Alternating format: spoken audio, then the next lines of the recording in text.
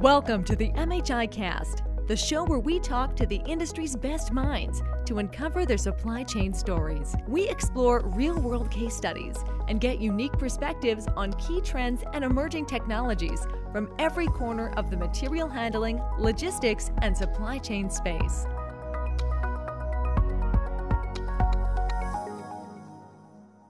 Hello and welcome to MHI Cast. Today we're speaking with Kevin Reeder. Kevin is the Director of Marketing and Business Development for Knapp. Kevin, thanks for joining us. Thank you. Why don't we start with a bit about yourself. Kevin, just let our listeners know, what do you do on a day-to-day basis and what is your role at Knapp? I'm responsible for marketing and business development in U.S. operations in North America. And day to day, I'm involved in all sorts of things related to new technology, new business development in our market.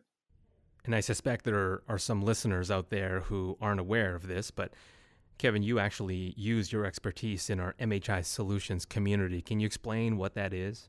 Sure. So it's a board, and it is designed really to provide a cohesive community that is part member-oriented and experts in material handling, automation, and integration, but also with a focus on our customer user community, so that it's an area where we can share common challenges, opportunities, and so on.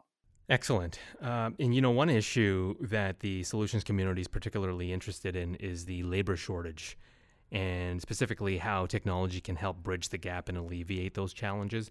Can you just paint the picture for us? What type of problems exist, and what are the problems that you're trying to solve? Sure. The labor situation is getting quite critical. On one hand, you have an aging population in the U.S. that is really creating a gradual, slow crisis point, where there are less working members per household.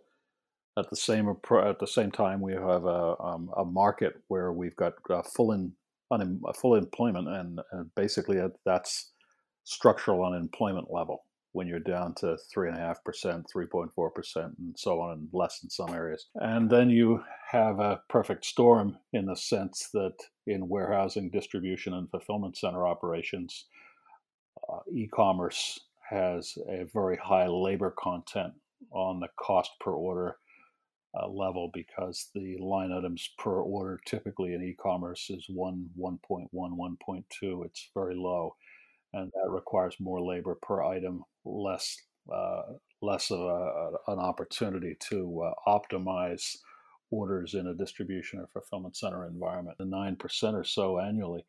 And that gives you an even more compelling image of how deep this problem is.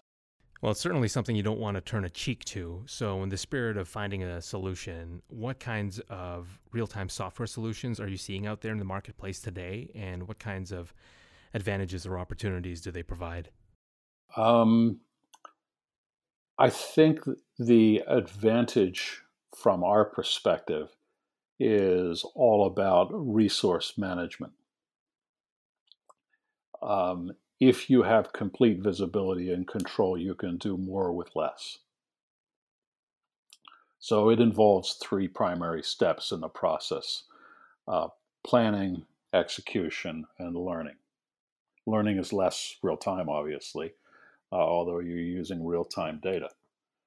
But at the planning level, you're looking at your order inflow, you're calculating how your system will operate, and how many orders you can get through in a given period of time. You're integrating labor and labor management in that process, and other resources as well, from dock to dock. Could be the space you have in the receiving dock, space you have in the shipping dock, how many order pickers you have assigned to a given area, or unloaders or loaders in the shipping department. But you're looking at all those factors on the planning side. It's a bit like a GPS in a car, if you think about it, right? You plug in that you're in Atlanta and you want to drive to Fort Lauderdale, and it tells you to go this route, and it says you can get there in 10 or 12 hours or whatever the time might be. And along the way, it sees some traffic and it says, okay, if you go this way, you can save 20 minutes. The same is true from a real time control perspective. The tools that we have available now will allow you the visibility to do that planning, to suck down the fluff in resource allocation because you have a more real time and informed view, and then to manage that along the way based on the multiple variables that happen from day to day. A piece of equipment breaking down, labor doesn't show up, things like that, and allows you then to make cogent decisions that result in much higher efficiency levels along the way. Okay, so what new software tools are available right now at your disposal to help you better plan labor? Um, in this industry, in our industry, we've typically made a meal out of planning labor based on labor standards. What about now if I can use labor actuals? So I don't use a standard for everybody. I'm using actuals on a per individual basis. Now I can schedule again more finitely, and I'm much more accurate in the scheduling. I use less labor aggregate across my entire operation. So there's one area where this type of real-time visibility absolutely shines. And we're seeing, anywhere in a labor savings standpoint, anywhere between 5 and 30% labor savings. That's interesting. How are the labor actuals determined? In a sense, it's a profile, but it's matched to the type of handling that's being done. So, at a broad level, you might be handling cases. The case rates and that differential is quite different than the each picking rates. So it looks at the class of activity and measures that against performance in terms of the volume of orders that are coming in, the volume of transactions, the type of transactions, and it grows that database over time to look at even what happens within teams, how teams work better together. That's more of the predictive analytics side, the learning side, but it's applied then. Those learnings are applied then back to the scheduling piece. So it's a constantly evolving and learning type of technology. So imagine I'm a company who's wanting to implement advanced analytics for the first time. What is a good first step? We typically map out all the types of systems and subsystems within a warehouse. Some of them may be real time, some of them not. And we look at how and where we can collect that data in the most effective way.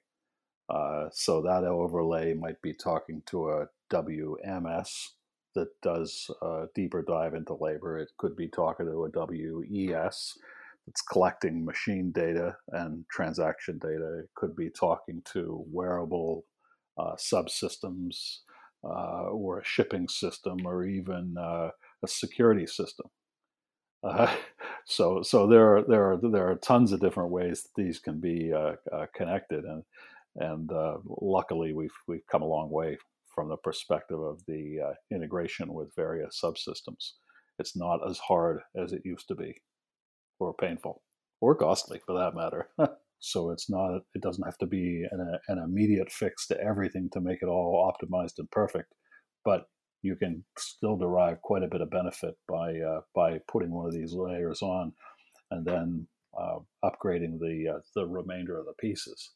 People love success stories, so I'm curious, do you have a success story that you're at liberty to share?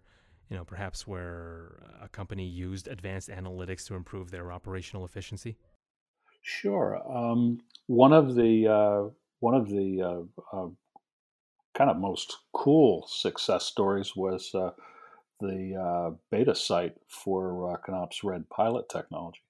And we looked at some, I think, 5 to 7,000 employees, their rough numbers, across 7 sites, and we were looking at managing this business from a control tower perspective across a large section of their enterprise. And we were able to accomplish things, in this development process, like scheduling 150 employees in 15 minutes, for example, as opposed to the traditional mechanisms. Creating bid apps for young employees or employees that wanted to swap shifts and things like that, and this engine helped them manage that process automatically where possible. And the resource savings had a significant impact on their P&L, and this is without automation. And what are the other applications for advanced analytics around the DC? We've had some case studies where we've experimented with our Keysoft Analytics platform and taking log data, transacted data that is sort of more of a free form of data as opposed to more structured data, and using pattern recognition, predictive analytics, we've been able to recognize that some component failures were identifiable by sensor data changes, vibration, heat, things like that, and built maintenance and technical modules and integration where we can, in fact, identify those areas of risk, schedule maintenance now on first shifts instead of third shift, when the business volumes that we're looking at in real time are lower than our capacity, because in real time we can see what our capacity is versus our theoretical max at that point. Schedule those interventions, and the uptime is also dramatically improved. Okay, so one final question before we draw to a close. Can you use that information, Kevin, to further refine labor scheduling for maintenance? As you're looking at these modules, we're evaluating who has the right skills to deploy the folks with the best skills and the best repair records to a given point, place, and time where we need expertise delivered to accomplish a repair or a diagnostic intervention, and building people's skill levels up, because now we can see where we are short from a skills perspective and where we need to provide training and schedule training and things like that. So the types of things that heretofore were done manually, and that expertise that's scarce in many cases, we can manage much more effectively. So there's a ton of real and compelling reasons to engage in this kind of technology, and it solves a lot of real current problems as well as I think meeting future needs. Well, there's absolutely no doubt that the ideas you shared today make for an interesting and very, very strong business case. So thank you for that, Kevin, and it's been great having you on the show. For more of Kevin's thought leadership and for more from the rest of the MHI Solutions community, check out MHI Solutions magazine. In Volume 8, Issue Number 2, Kevin contributed an excellent article. It's called Software That Unlocks the Power of Automation. Encourage you to check that out. And of course, if you're enjoying MHI Cast, make sure you hit subscribe so you never miss an episode.